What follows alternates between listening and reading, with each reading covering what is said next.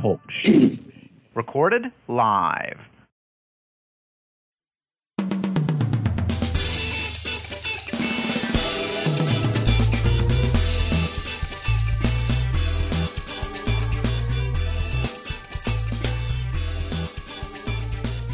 Welcome to episode 31 of Scuba Obsessed. What Coast Guard Festival? This week we have Jim playing hooky. We also have some scuba articles in the news, and I'd like to welcome our guest this week, which is our mentor, Don McEnany. How you doing, Don? Pretty good. Glad to be here tonight. I'd like to be on the lake with other people who may be playing hooky. Yeah, exactly. I got a text message a few hours ago saying that he wasn't feeling too well and that he was going to call in sick and head out to the lake, which, if that's all it took for me to get out to the lake, I think I would get sick a little more often. So with that, we're going to go jump into the news. The first news article this week is a barge headed for Barnegat Reef, and I'm assuming I'm pronouncing that right. But open up that window. New Jersey Division of Fish and Wildlife has announced that a 43-foot steel-hulled push barge is slated for deployment in the Barnegat Reef on August 12th as part of the division's artificial reef program. So that was supposed to go down today. They're saying that the site is 3 nautical miles off the Barnegat Inlet in Ocean County. The vessel is being sunk in memory of Gary Smith, a scuba diving instructor who recently passed away.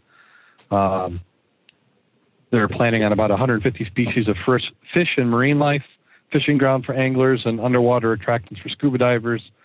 Vessels will continue to serve fishing industry for at least 50 years. In the article, which you can pick up on, or show notes, they have the GPS coordinates of where they're planning on sinking it. Hopefully that's pretty close to the spot where it ends up. And they were also warning if you're a commercial fisherman, you got gear in the area, you might want to get it out of the way. So, Don, as far as stuff like that, have you heard of anybody doing anything like that in Lake Michigan outside of the Chicago area? No, not really. There've been some plans for it, but the cost involved in trying to prep one to get rid of the oil, greases, asbestos is astronomical, and they're having a lot of trouble financing that kind of stuff. Now, in your opinion, do you think that would have any erosion benefits? I'm not so much sure about erosion benefits, but it would certainly be a fish attraction. And depending on the depth they're going to put it at, you're looking at it from the commerce aspect. Mm-hmm. You can bring some money into the economy of the area that the barge or the vessel would be near. So from that aspect, it's a positive aspect to do. Yeah. Last week on our way out the channel, they had one of those haulers that brings in the cement for the cement plants coming in, or maybe it was gravel. But I was just thinking how nice one of those would be out in some place where we could dive. Sinking about 160 feet of water, and then the top would be, in recreational limits. That'd be a great dive site. If you put one of those out, like you said, at sport depth, 120 feet, you would draw people in here from all around, just like the Cedarville up at Mackinac. Uh-huh. Everybody wants to dive that, and when you go there, you will dive that wreck. So if you put something like that, 120 foot, any place near an area like St. Joe or South Haven, going to improve the diving community a lot there. I would definitely love to have something like that off of St. Joe. The next article is sharks have a fan base among scuba divers. What they're talking about is just the scuba diving industry and the enjoyment that people have had with diving with sharks. Hank Periff says these so-called man-eaters, they really are just puppy dogs. He's been diving since 1976, swimming everywhere from Guam to Galapagos. And he's so confident around the sand tigers that frequently crowd the shipwrecks that he has become a shark wrangler, an underwater photographer, and videographer. So that brings up a topic that was in the Scuba Obsessed Facebook area. We had a fan in there who said that he's been snorkeling. He desperately wants to get into scuba diving, but he's scared to death of sharks. So I probably unsuccessfully tried to convince him that there was nothing to worry about. As I was reading through the articles, and I said that up here in the freshwater we tend not to get many of these sharks, I did find that there was the case of a shark attack actually in Lake Michigan in the 50s. Had you heard of that one, Don? No, I have not. It was reported in the mid-50s off Chicago, and a gentleman lost his leg from the knee down, and I believe it was a bull shark. Nobody knows where it comes from. They haven't seen any evidence of it since. The thought is that maybe it had come up the Mississippi and through the Chicago Canal. Well, if it happened in 1950 and we haven't seen any since, I find it hard to believe. I'd like to see the surgeon report on his leg and stuff to see that. Yeah. So that's the only thing I've heard of. I know that some of those sharks can go up freshwater, but no, it seems like they're pretty much limited to just a little bit of the ways in. It seems like they're still primarily a saltwater creature. That's my understanding. There are some freshwater sharks, but I think those are landlocked. I think down there in South America. Mm-hmm. Can't remember exactly which country it is. Thousands of years ago, the area became isolated from the ocean. Uh-huh. The salt finally drifted out or cremated out, and the sharks obviously adapted. And they're actually freshwater sharks, but they're not something you're going to find in the ocean for sure. Yeah, they've probably lost their ability to navigate in the saltwater. Lucky for us. Yeah, but I can't imagine a bull shark in Lake Michigan. Then the next article is on the goblin shark remains shrouded in mystery. And what's interesting about this article was the video that went along with it, where they show a diver who's actually being bitten by the shark. It doesn't penetrate his wetsuit, and it just kind of gnaws on his arm a little bit like a puppy dog would. But just such a bizarre-looking shark. The video was shot by a U.S. documentary team for the Science Channel and has become a viral hit online. It put the spotlight back on the animal. The footage shows the shark biting in the sleeve of the scuba diver's wetsuit. The species can grow up to 400 meters long. It's rare to be in the area where divers are, since it tends to live 400 meters or below sea level. So, yeah, a little bit outside my range. I don't think I've ever heard of one of those. When you just look at it at a distance, it just looks like an albino shark. But as it was biting this guy's wetsuit, it's almost like its jaw, it's like it's got an independent jaw. A little bit like, if you remember the movie Aliens. Very similar to that. So they're not even sure what it eats or how it feeds or any behavior of it. It's believed that they do have a nursery off Japan, off coastal Japan as a nursing area for the species, but very little is known about them. Probably only a dozen or so videos have ever been captured of the creature, but this one is just bizarre. I've seen a lot of, especially Shark Week, you see a lot of the sharks biting into cages and dummies and other things, but nothing quite like the jaw on this creature. I'm sort of looking at it from that perspective. It looked like a paddlefish till you got that secondary bite. That's, like you said, that is weird. Yeah, I see what you say about the paddlefish, because when they showed it, you could see through his gills to the other side. So it looked like almost, you almost got the feeling that maybe it was similar to a filter feeder. But when that jaw, like it almost like separates down from underneath the nose and then comes out, and then it's got those little wire teeth. So, I mean, if I had to guess, I would say that it eats, small fish or whatever it can get. And I'm almost thinking that jaw has to come down like that because whatever it's eating on, like maybe it eats maybe it's a scavenger and it eats into carcasses. So it would be hard for, its teeth being right in its snout if it didn't move like that. Just the oddest thing.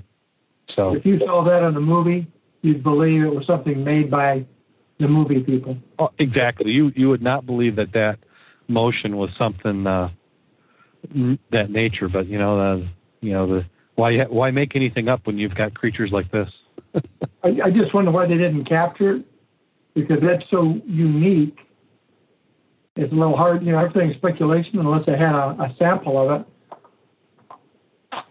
Yeah, well, yeah, and I'm sure that the reason why this made it out on YouTube is that this documentary team is using it for publicity, so that when the show comes out, it seemed like if it was going to come out, it would have come out this week because they're part of that Discovery Channel series, and it's currently their Shark Week now. So maybe they're just using it to promote this year, and there'll be another show on it or something. Definitely want to take a look at it if they've got more material. Where was that found? This one. I'm not seeing where they're saying where this one is found. They've had fishermen catch them off the east coast of Tasmania. Okay, you're talking Australian area. That's what I was curious. Which area did you say that was? That's Australia. Australia, okay. So, yeah, it was a U.S. team, but they don't say. Well, it's an Australian marine biologist that did part of the work there. Okay, so that would make sense that maybe this is all in Australia. Yeah, because Tasmania is in that same perspective. And they said in 2004 they actually caught a dead one. I don't know how you catch a dead one, though. Well, maybe you got him on the line by the time he comes up, he's dead. Yeah. I'm sure if you're living down at 400 meters and somebody brings you up quick, they must have their own version of the bends. Yeah, that's a big-time deco. And a violation of a few tables. The next article is Edmonds police host underwater explosive class. I always like these articles where they talk about different things that you can do while diving. Of course, it seems like every week I have to lose an article. Did I put the wrong link in there again? No, it came up. I checked it myself. I'm not sure where Edmond is, though.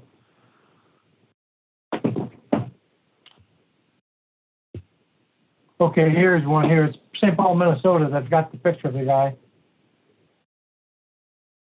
Yeah, because it's I don't think I'd want to be a law enforcement officer doing EOD work. I think I'd contact my local National Guard unit / United States Army and get their EOD people. For those of us who don't know, what's EOD mean? Explosive Ordnance Demolition. Ah. Yeah, I don't think I really want to be next to an explosive device, especially underwater. I imagine that even a little ways away is going to hurt. Yeah, it doesn't feel good when you get an explosion underwater, even small ones. Have you had that opportunity in your experience of being near an explosion or a large concussion? Oh, yeah. Yeah, quarter-pound chunk of TNT will suck your breath away. Oh. You get small ones like that if you're welding and you're working into the piece like you're going to cut a shaft and get the prop off, and you get a bubble, and they use like a burning torch, so you're burning, you're not trying to weld. Yep. You get a blowback and it hits you in the chest just from welding. That'll go. It'll get your attention. And you haven't experienced it yet, but occasionally when we're doing ice dives, we've had people toss quarter-pound chunks of TNT in there for New Year's. And you can feel that pretty good. Now, when you say the people throwing that in, is it us as the club throws them in? No. It's other people. Ah, so farther on down, people are throwing them in. Yeah. Yeah. I was hoping that wasn't the case, that we were doing ourselves in. Yeah, tossing it in as a little mixer. You thought we needed a little excitement, wake up. But yeah, this article goes into the fact that it requires two specialties: being a bomb disposal expert and also being a scuba diver. So if you're a scuba diver, you don't want to be messing around with the explosives. And if you're a bomb disposal expert and you're not a diver, it's kind of hard to throw you in at the last minute and have you be effective underwater. So I like the part where they say local dive team with no bomb disposal experience or bomb tech who has not had black water experience. Excuse me, but from what little I've had for explosives, I don't want to be working on anything I can't see. And black water, just as a side note, the last time I found a bomb was in our Singer Lake. Uh-huh. And they were mercury switch bombs, and they had landed in the muck standing up. Well, by the time I found them, the batteries were dead. So when I brought them up, unbeknown that it was a mercury switch, had it been new or still active, I'd have been screwed. Wait a minute here. You were in Singer Lake, and yes, sir. You found bombs. Well, they're pipe bombs, but they were triggered with mercury switches. Oh. So I turned them into the state cop, who wasn't really excited. Now, if you did that nowadays, they'd be all over you. You're talking long, many, many years ago. Uh-huh. But the kicker is, what they used to do is fish. Oh, okay. So somebody was doing a little cheating and doing some fishing with the... Yeah, and what they were trying to do is get it to go down deeper, so it would go down, and you've been in Singer, that's not a hard bottom. No. So it's stuck there. And it didn't, and it went down fast enough that it went straight down. It's on a wobble, which would have triggered off the mercury switch. Oh. So I bring those little suckers up and then look at them and say, and add a couple of choice words, and just thankful that the batteries were dead. Wow. Yeah, tell me about it. Now, jeez, there could still be some down there. Possibly. That's why I don't go back to that area. Actually, they were located under a boat. Now, I don't know if the boat was there because or was it? Think about it, it might be. It could be a little side casualty from the activity. Wow. I'm still not sure, though, how good a bomb disposal expert is going to work on anything in black water. I mean, you've been in the river with us. Oh, yeah. You're going to do what? Do anything? You're not. You're just going to find it. You're not even have a clue what it is. Not if it's a pipe bomb. It looks like a pipe. Well, yeah. Something you would have to, for that to be an effective, is that you would have to have somebody, say you knew somebody had a bomb, maybe they had threatened somebody, and then they were observed throwing it into the river. Yeah, maybe that's when it comes into effect that you want to. But gosh, that's just. I mean, I guess as law enforcement, they have to take some activity because you can't in good conscience leave it out there for somebody to snag or do something on. But man, you wouldn't want to be the guy grubbing around finding it. Well, we did that in the St. Joe River down there by the train trestle. Yeah. That's where we got that case of railroad torpedoes was there. Oh, really?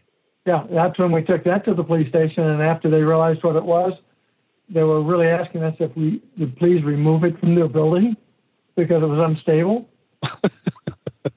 Oh, jeez. Yeah. So it's like, okay, the blind leading the blind. Well, yeah, you're taking it to where you think they should have it, and they don't want it. No, because as it dries up, it got more unstable. Oh. Okay. I'll let you guys find the next one. A lot of things I'd like to find down there. Those are one of them that I that goes to find. I don't find either anymore. Yeah. And then our last article for the week is the a new rescue dive team formed in Herringman, and this is from the Salt Lake ABC4 News website. They formed a new rescue team. It's made up of 15 firefighters, and they're ready to dive for emergencies 24 hours a day, 7 days a week. They said that the reservoir is very popular. Last year, a 22-year-old man drowned while swimming with his brother and friend, and that helped prompt them to take action. So it's nice to see in this economy that there are some municipalities that are investing in this. We had an article a few weeks back where they weren't sure that they were going to continue to invest. One municipality for $1,000 had sidelined their dive team because they thought it would be seen as an extravagance. I'm not exactly sure about extravagance, but generally dive team is recovery. Yeah. Now, I think the rescue teams for swift water, open water rescues, ice water, those are very valid. I think I'm trying to remember, it's either Coloma or Watervliet, the police department or the fire department there had the hovercraft. Yeah. Something like that is very useful for ice, ice and or regular stuff. Talking about water rescue, that's what you want, is the tools to do the job before it becomes a recovery job. Certainly, that is a good one. In fact, I think that there was a place over here in Eau Claire that was making those hovercrafts for a while, and that was one of them, the one that they have. And that's been dispatched. I know a few people in the fire department where that's been used all over. They're kind of nice, and that they can pick different. They don't necessarily need a boat ramp to be able to get in the water. You can launch them easy. Yeah. And we got some swampy areas where you pretty much can't even get a jet boat in, and this is able to get to it. And it's a good platform too because it's stable. You can put lots of weight on it. It's not going to dump. Mm-hmm. You don't. Yeah, I don't know what it looks like underneath, but you don't have a propeller, so you're not going to risk running over the people who you're trying to save. So it just seems nice. The local fire department here in my township, they have a boat, and what I like about it is that it's got a kind of a rack that flips out in the front so that it's actually underwater. So when you're trying to rescue somebody, you can pull them onto this rack. The only downside is it looks like it can fit 6 or 8 people, but it's only rated for about 1,200 pounds. So, by the time you get a couple geared up firemen and whoever you're trying to rescue, you don't have a whole lot of capacity in that particular vessel. Unless it's midget. Yeah. Yep.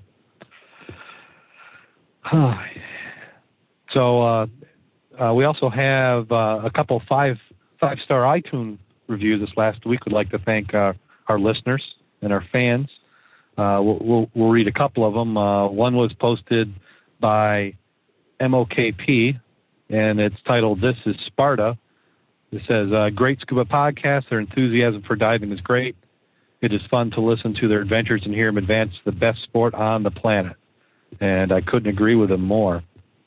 And thank you for the kind words. The next one is by Tedward Dietrich, and it's titled, "My Favorite Scuba Podcast." And then he says, "I love the podcast, but I have a hard time finding even an okay scuba podcast that was actively producing updates. I was lucky enough to find Jim and Darren's Scuba Obsessed podcast, and was amazed. Not only was it a great show, that they actually focused on diving and the dives they were making, diving news and the dives they were making. There is also a new show every week. Jim and Darren, thank you for making a great show, providing great content every week, and helps the discomfort between my own dives.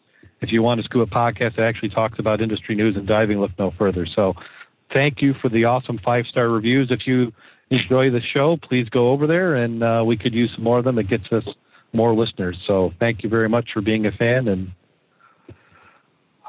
so now it's to that time of the show we get to actually talk about diving. And I feel like I dive awful lot. Not as much as I want, but, probably more than most people. But I think about the only person in the area I know for sure that's diving more than me has to be you, Don. Mac. So how many dives would you say or let's say hours of bottom time in the last 2 weeks?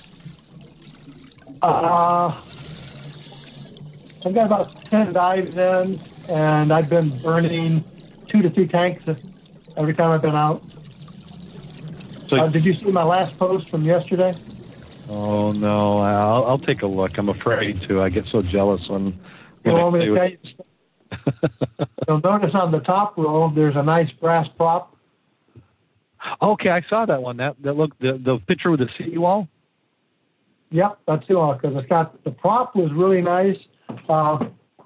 3 of the regular anchors, well, two of the old, like Danforth anchors. Mm-hmm. Then that big mushroom one, which had to be new. And then did you see the antique anchor under it? Yeah. Yep. That was a really lightweight. I've had a couple of those, but I gave that to the guy whose property I was diving off of.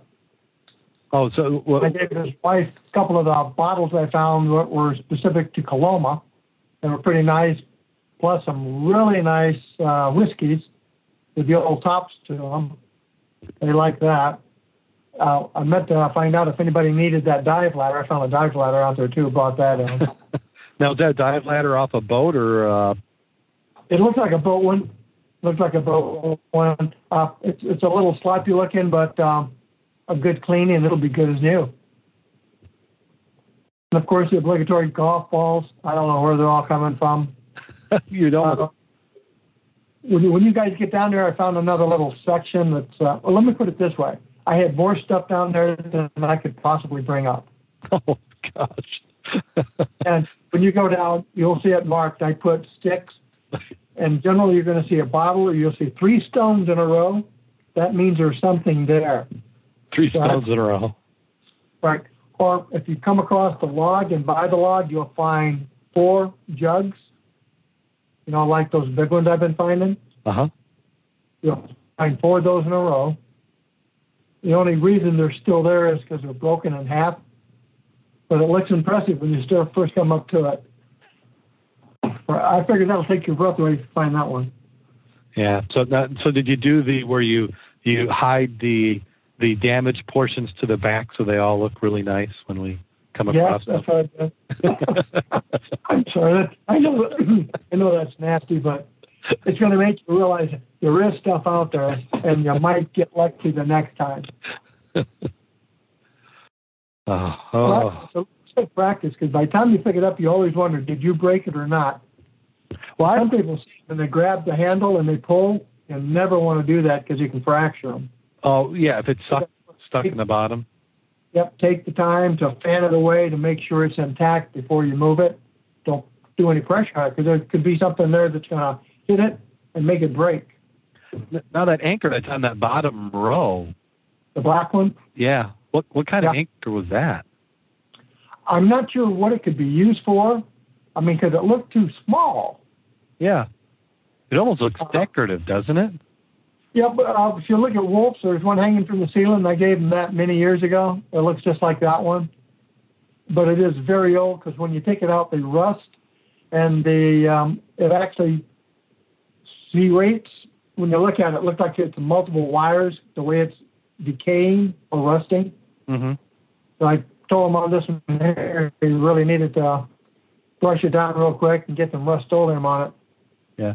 I've thought of playing around with a tank, trying to do some little reverse electrolysis to one of these things, seeing if we, just to practice some restoration for really. You can build those little kits. I do that for coins and stuff. Mm-hmm. They do work very nice. And it minimizes, especially for, I was using it for cleaning some gold and stuff. Yeah. And they work really nice, because then you don't have to mess around.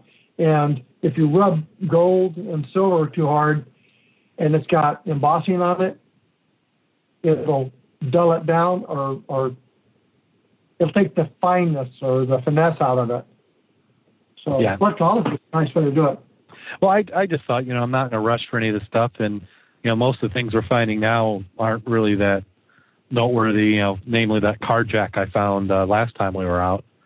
So I just thought that if I'd let some of that stuff work, then when you really do get something that needs to be conserved, you've kind of worked through the details, so you're not really experimenting on something that might have a little bit more historical value. But, Like one of the anchors I found the other day, I was trying to get the handle so it'll actually function. mm-hmm. And some of that cast, you do not want to ever use metal on metal. You want to use wood or rubber because the other will actually crack the handle. And then you've just got a junk piece of weight there.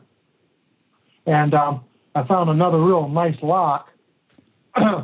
Did you get well, I don't know if you saw it, but it was attached to a chest. I was waiting for somebody to ask me about the chest, but I'll say that for another day. But I started cleaning the lock. That lock is unique. I was actually taking my time like you're suggesting and not trying to make it really clean, but get it so it's semi-functional. Yeah.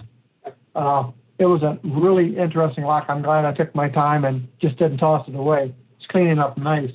Yeah, I just stuff like that. You know, even if it ends up in the wall of a Fridays or a Applebee's restaurant, those are just so interesting. Just all the parts because they look like the old-fashioned, where maybe it had like the little flapper that covers, it slides over the skeleton key hole.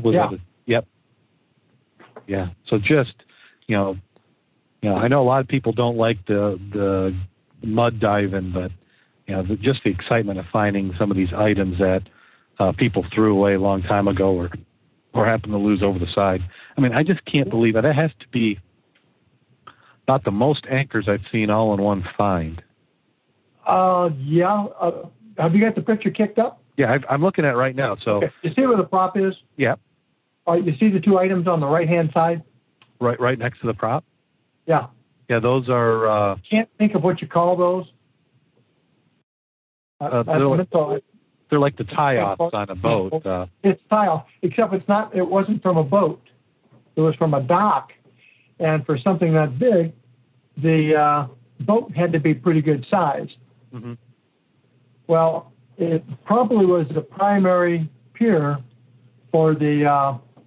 either the city of Paw Paw or the Margaret, which was a 80-foot boat out there, a showboat on Paw Paw Lake.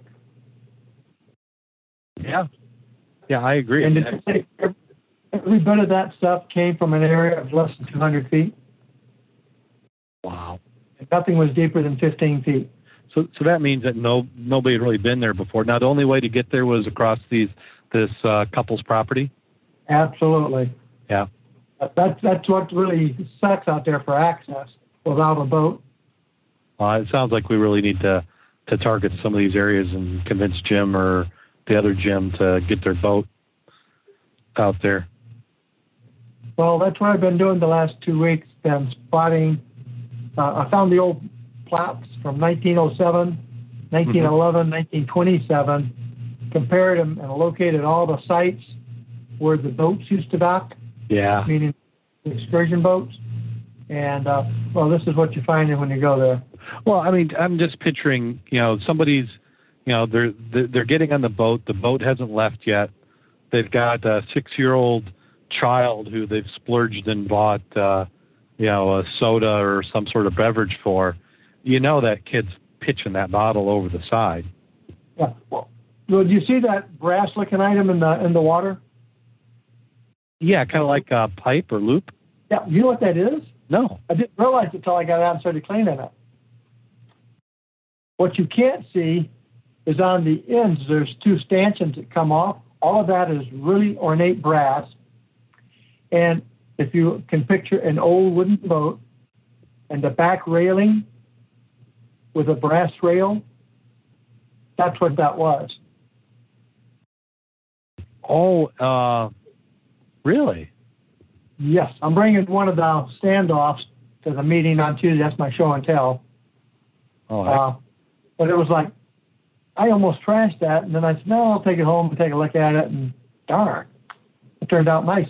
And those other items, I started just to trash them, but I took one home, and the guy wanted one of those.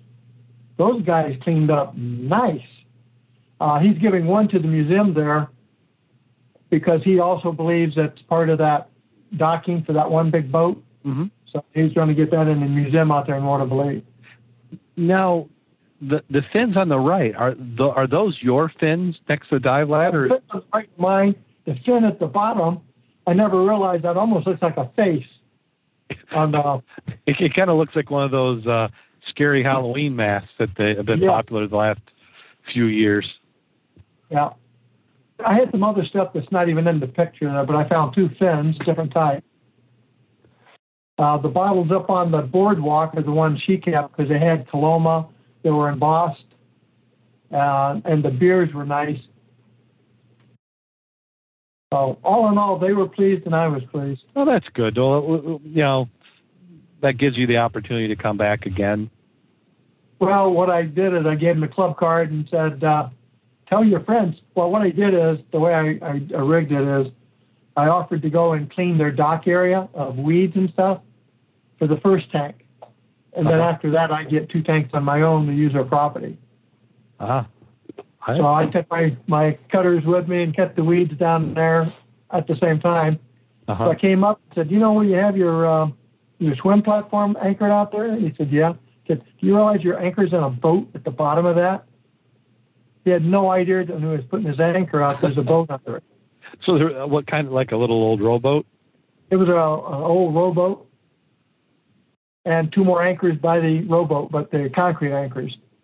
They had so many of those out there must have been for pontoons and stuff, and dive platforms.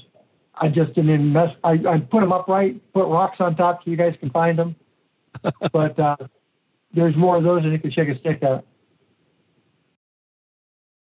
Oh, wow. So just some great items there. Just so jealous. Well, best visibility was the day it was raining like cats and dogs. Really? It's smooth. I got out there and I got eye level down. The rain is coming down so hard it looks like the raindrops when they bounce up looks like fish jumping out. I wish I'd have had a camera. Visibility improved right off the bat to 6 feet. And I know a lot of people say, "Oh my God, 6 feet!" Well, 6 feet in Paw Paw. I don't know if I've. That's probably about as good as I've seen in Paw Paw. Would be 6 feet. Yeah, because we've been averaging 3 feet out there. Yeah. Well, I know that last time I went with you, I think I was averaging 6 inches. Yeah, it was definitely a braille dive. Yep. But good practice getting in there. Saw my first. Yep. Saw my first alligator turtle too. Really? Yes, sir, Bob. Now, did you see it before you touched it, or did you bump up against it? Oh no, I had my prod, Oh. and that just got my attention because when you hit it, it moved. Oh. And then the visibility was well enough that I could see him suddenly darting off to the right-hand side of me. First one I've ever really seen underwater at the same time, occupying the same space. But you found the golf ball, so those count as dives, yeah. Oh, absolutely. Well, what I not that I've gotten as many dives in as you, but we did get some dives in since last week. Bob, Kurt, Jim, and myself went up to Grand Haven and we did a dive on the Ironsides. And I actually have a little clip. We've got a video that we posted out on the Scuba Obsessed Facebook site. Jim's also going to put it on YouTube at some point in time. But I'll go ahead and play a little excerpt from it because we learned a few things. So maybe I should set this up. So we're going to go up, and it's from down here in St. Joe area up to there. That had to be about an hour and a half drive. So we've been planning to dive and, checking the marine report and the weather report. And we make our way up to Grand Haven, and then we notice something's up as we see a lot of sawhorses along the side of the road. And then we notice that a couple of the roads, we're probably about 4 roads away from where we wanted to turn down to the Coast Guard area where the launch was. And you couldn't make left turns. It'd say no left turn, no left turn. And so we're wondering what the heck's going on. And then it's cars everywhere. We just drove into a crowd, pulled up the handy Apple iPad looked for some alternate routes, and we're able to figure out ways to get around this area. So we're thinking there's some sort of sidewalk sale or parade getting ready to go on. So we're still thinking that we're going to be able to get down to the Coast Guard dock. We zigzag our way around, and just as you're getting ready to turn into the area where it is, they've got it blocked off, and they're turning us away, and they say, "Oh no, you need to drive onto the island, and the ramp there is open. This ramp's closed. We're using it for staging." So we turn around, we go on that, and the traffic is, by this time, is just horrendous. It's probably about 10:30, 11 o'clock in the morning. And I see a sign, and it says the exit's in like 500 feet. Then it seemed more like 20 feet because we went right on by it. And you can see that the way the highways come together, that you can't get back to where we are without taking 2 or 3 long right turns, turning around, coming back. And the traffic in the other lane, which is now heading to whatever they had going on, is now backed up.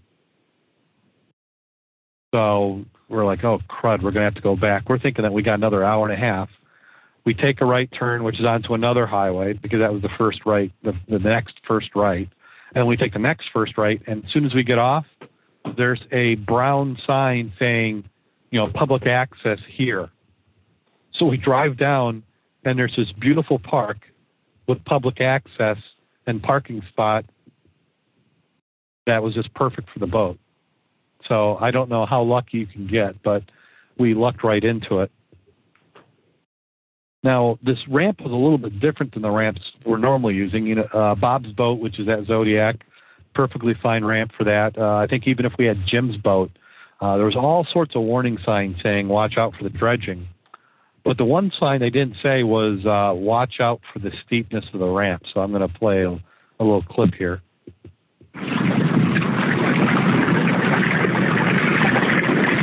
You're on.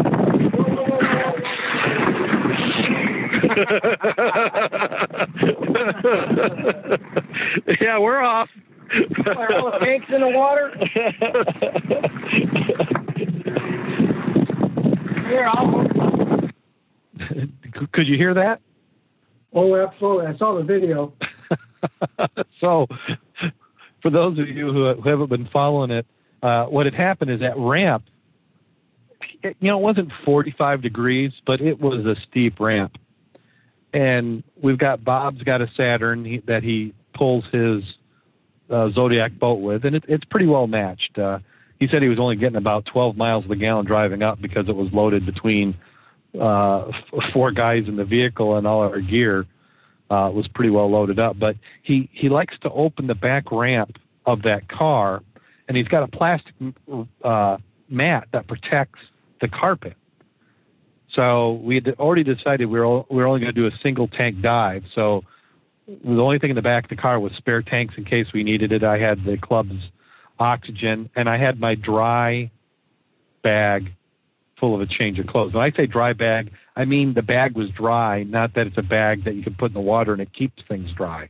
Because we actually proved it doesn't keep things dry, because I think it's still drying out now this week, 6 days later. I mean, it weighed 20 pounds after it hit the water. Luckily, I had a spare towel and another bag that was in the boat, so it wasn't as bad as it could have been. But everything just went flying. You can see it in the video. So if you haven't seen the video, head out to the Facebook page. But everything just went. And I was playing around with my phone, the video camera on the phone, just to get some shots. I'm trying to get, as we're going to move into video here into the next year, and I just starting to get some material so that we've got segments and transitions set up. So mostly to experiment. I wasn't actually anticipating getting any footage, but we did have that. So it's a little funny to see that even the best intentions went in. I run around in the video. I set the video camera. I got a longer video, but I edited that on the short one, where I actually set the video on the camera on the car seat, because the ramp's so slippery, and I've got these Crocs that, they're great for sliding on and off the feet and getting wet, but they can be a little slippery on a slime-covered ramp. But it was the viz there in that river, which if you can see it in the video, was zero. I mean, that was chocolate milk. And when Jim and I had to search for Kurt's tank that fell in, the only way you found it was by walking over it. There was no other way to see where it was. So we recovered everything, got back in, and then we headed out. And it was a beautiful day on the lake. There were so many boats. And to kind of get to what was going on in Grand Haven, they have a festival called the Coast Guard Festival. I only saw 2 Coast Guard vessels. There was a U.S. Coast Guard vessel, had kind of an interesting front end on it, almost like maybe it might be an icebreaker of some sort. Seemed a little small for an icebreaker, but it had an unusual nose. And then there was a Canadian Coast Guard vessel that was monstrous, just a huge vessel. And it almost looked like a pipe layer, but Jim called it correctly, and we think it was a buoy tender. In fact, there was some buoys on the deck. So that's what was going on there, but they're getting ready, and it was crowded. But we got out to the Ironsides. That was probably a good 20-minute ride out with us being loaded as much as we were. The boat didn't get on plane real easily. Jim and I went down first. We were wetsuit, and Bob and Kurt were dry suit. Viz was great on the surface, and it was great down below. I bet we had 65, 75 feet. And the vessels, the Ironsides, the boilers were, probably the same as they've always been, except for they're covered with zebra mussels. The wood, I understand it, the decking and the hull is disintegrated a little bit more since people have been on it last time. So it seems to be going rather quickly, becoming a rubble wreck where everything's laying down flat. There's a couple arches that were used as stiffeners in the Ironside, and those seem to be probably pretty similar to where they've kind of always been. But this is a wreck that Jim and I definitely agree that we need to go back and do again. In fact, we probably got a good 4 or 5 dives that we could do on it. But maxed out our bottom time. We probably could go. I'm trying to convince Jim to get a little bit closer to time. He's very conservative on his dive times. I think we could, especially when we have bailouts. We don't necessarily need to leave the bottom with 1,200 pounds. We could have a little bit less air on our way back up. But just a beautiful dive, and probably one of the best wrecks with visibility and being a nice wreck to dive on that I've seen.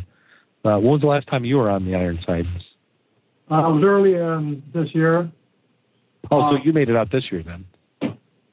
Back when that was first discovered in the 70s, for example, that ship was totally intact. Really? Decking and everything, you had to do, it was penetration dive to go inside. It was just great ship. In the last 10 years, it's gone from being an actual ship to rubble. Yeah, because I wouldn't, if you had told me that, I'd have a hard time even visualizing it.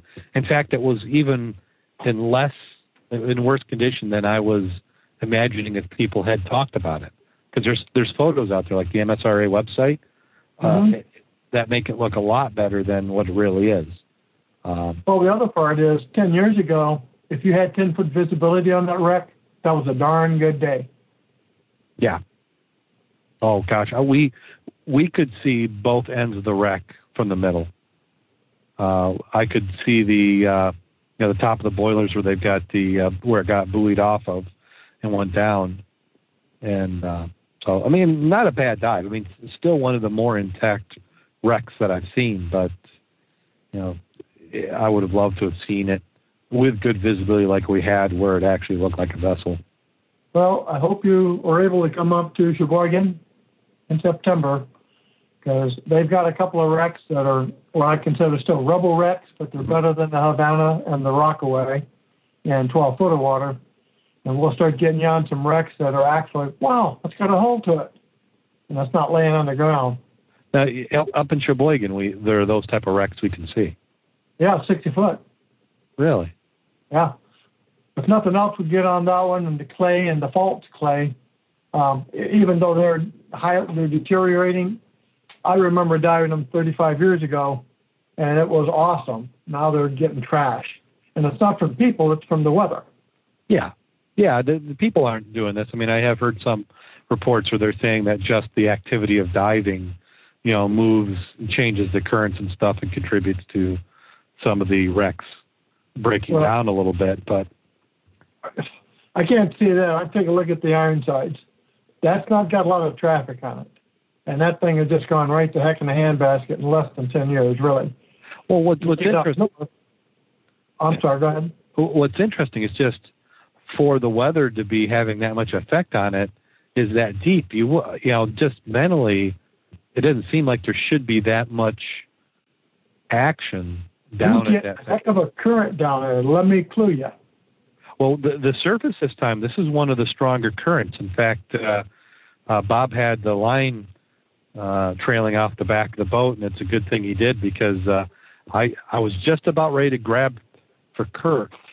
Now, I was watching him because I knew we could see there was a current, and he actually grabbed the line just about as he was reaching the end of my grasp. So it was moving. It was one of those where you could swim against, but you didn't want to have to.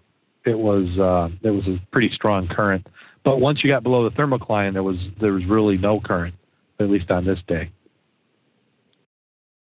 Well, that's the only thing I can think about up in Mackinac, where you got anything from 60 footers down to 150, 180.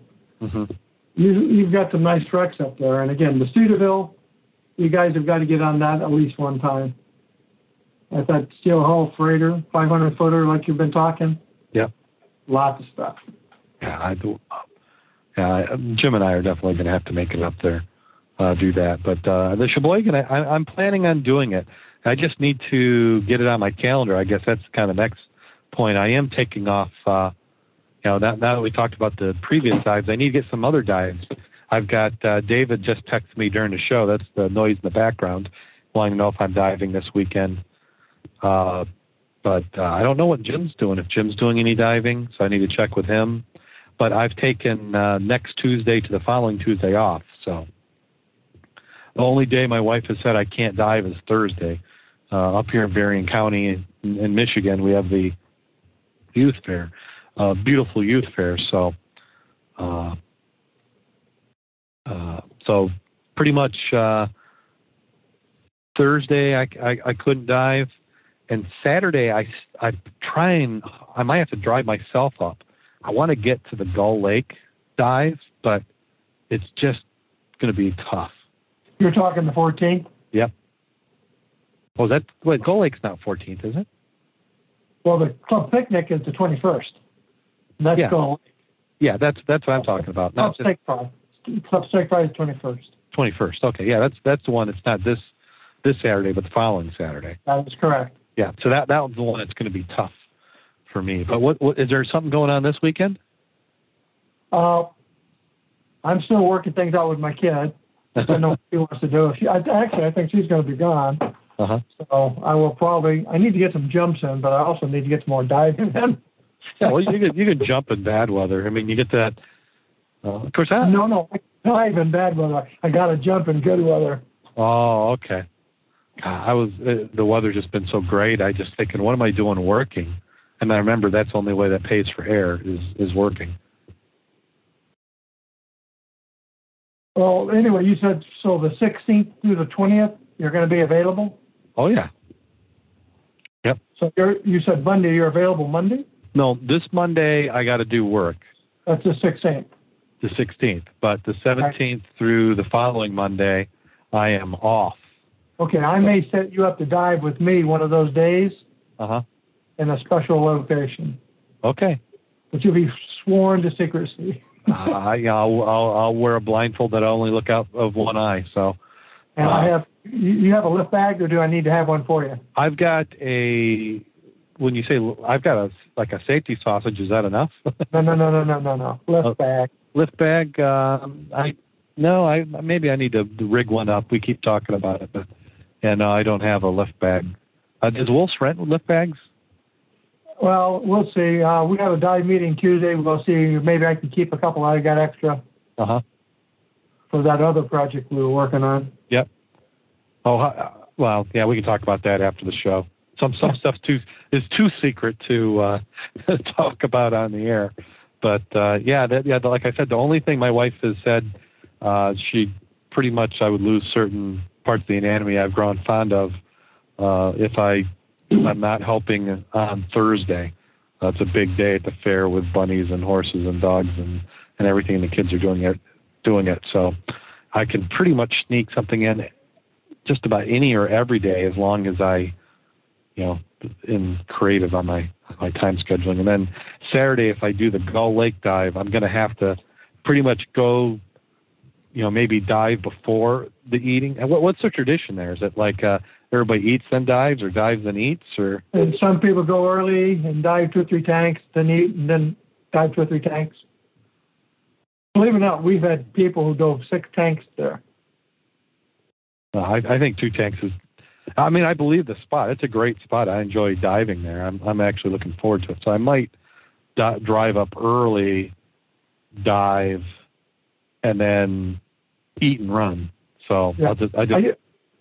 Did you read the newsletter yet or not? No, I saw that as we were starting the show. I saw that it was out there, so I haven't opened it up yet. Yeah, check the website one too, and if you would arrange that little cursor thing that if they click on it, it goes to that. Uh-huh. I posted it, but you sometimes can massage it around. Yeah, I'll do a little bit of formatting, and if anybody wants to see what we've got going on, you can head out to the www.scubaobsessed website and take a visit. And we've also got the mudclub.scubaobsessed.com website, which is what the club uses to communicate and show off some of its dives. I've been kind of bad. I've hit the major dives, but some of the small ones, it's been a challenge to keep track of what everybody's doing. So we almost need to have a list of, and we've had assorted dives on these dates and times. Because now, what is some of the I hate saying old timers. I don't mean to say they're old, which they are, but like what is Ken and Larry and everybody else? Have they been getting any diving in? No, they've been pretty limited. Something called work. I think you mentioned that yourself. Yeah, but there's other. I mean, unless they're work. Well, of course, I know Ken worked some crazy hours. So, yeah. Wow. Gosh, you got all this great diving around and weather, and it just seems like it's been a good year for diving. It's been a real good last 2 weeks for me. I'll tell you that. Oh my gosh, it's like every day I'm like, is this an old photo or a new photo? So, but congrats on all this stuff. That's great. And I saw you, not this photo we're looking at now, but the one from before. You had a couple hutchies. Yep, I actually had some hutchies for the lady. I was bringing them in, and my darn gear bag opened. I didn't know it. So when I get there, I have a floating bottle in it to help keep some of the weight out. Uh-huh. It proceeded to dump all the bottles. I said I've already mucked up the bottom, so I can't find them. And it's like, oh, God, I had hutchies for the lady. Yeah. I got to go back out. Those should be laying right on the surface in less than 5 foot, maybe 10 foot of water. Yeah. Yeah. So it gives you another excuse to get out there and do some more. Yep. I'm looking forward to it. But Sharon would like somebody to be diving because I've been doing most of it solo. So she'd like me to have somebody with me. Okay. Yeah, I'm always up for diving again. So we'll have to group together with Jim and yourself, and we've got some others. Have you dove with David yet? David who? I don't know. His picture was on one of the when I posted in the Mud Club or one of the other sites. Yeah, he dove with. I think he must have called Bob. He's from Pawpaw Lake. In fact, both. He lives probably a quarter mile from Pawpaw Lake, and his dad, I think, lives on Pawpaw Lake, and they've got a boat, and they've been doing diving, and he's a truck driver, so he does a couple truck drives, and then he doesn't have, while he's waiting for loads, he doesn't have anything to do, so he might have 4 or 5 days where he can go diving. So His dad's got his boat all trailered, and they actually did the material service barge, I think it was last week. Mm-hmm. And so he's been hitting a lot of, he's kind of wants to get in one of the wrecks. So he's a one of us northern divers, but he got spoiled by excellent visibility down in the tropics. So he's not a big fan of low vis dives. So that's the one thing that we got to break him in on, is get him a little bit more low vis time so he's more comfortable. But he does dive in pawpaw. Well, I don't think it's necessarily low vis sometimes. I think sometimes it's the weed lines and some of those weeds versus the grasses. Yeah. Because some of that place I've been lately is like really, really, really thick. Yeah. But I dove the Rockaway with him a couple of weeks ago, and then earlier in the year I dove with him on the Muskegon. Mm-hmm. So they got a nice boat. They've got a little ski boat. So not anything I want to be in the lake where you've got any waves more than 1 to 2 feet. But if you want to get out to wherever you're going real quick, it definitely can get you there. So that's about does it for another episode. We'll have to give Jim some grief, and then we got the Mud Club meeting coming up on Tuesday. So we should have plenty to talk about this next Thursday. So that brings it to the time for the bad scuba joke of the week. It's going to be a short one. So I don't even know if I can call it a scuba joke, but it has to do with water, so that's close enough. You ready? Absolutely. Okay. It says, from a passenger cruise ship, everyone can see a bearded man on a small island who is shouting desperately, waving his hands. Who is it? A passenger asked the captain. The cruise ship captain replies, I have no idea. Every year when I pass, he goes nuts.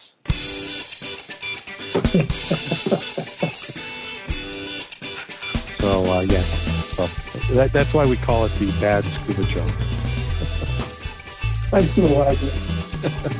Oh, I see. Oh, darn. I've had windows in front of the screen. So before we go, I see that we had Andy Nuttoy was online and listening. So if you pick up Andy from the podcast, thanks for listening. We'll sorry I didn't see you jump in the chat room. So we'll talk to you later. And that does it for another week. Everybody go out there and get wet. And stay safe.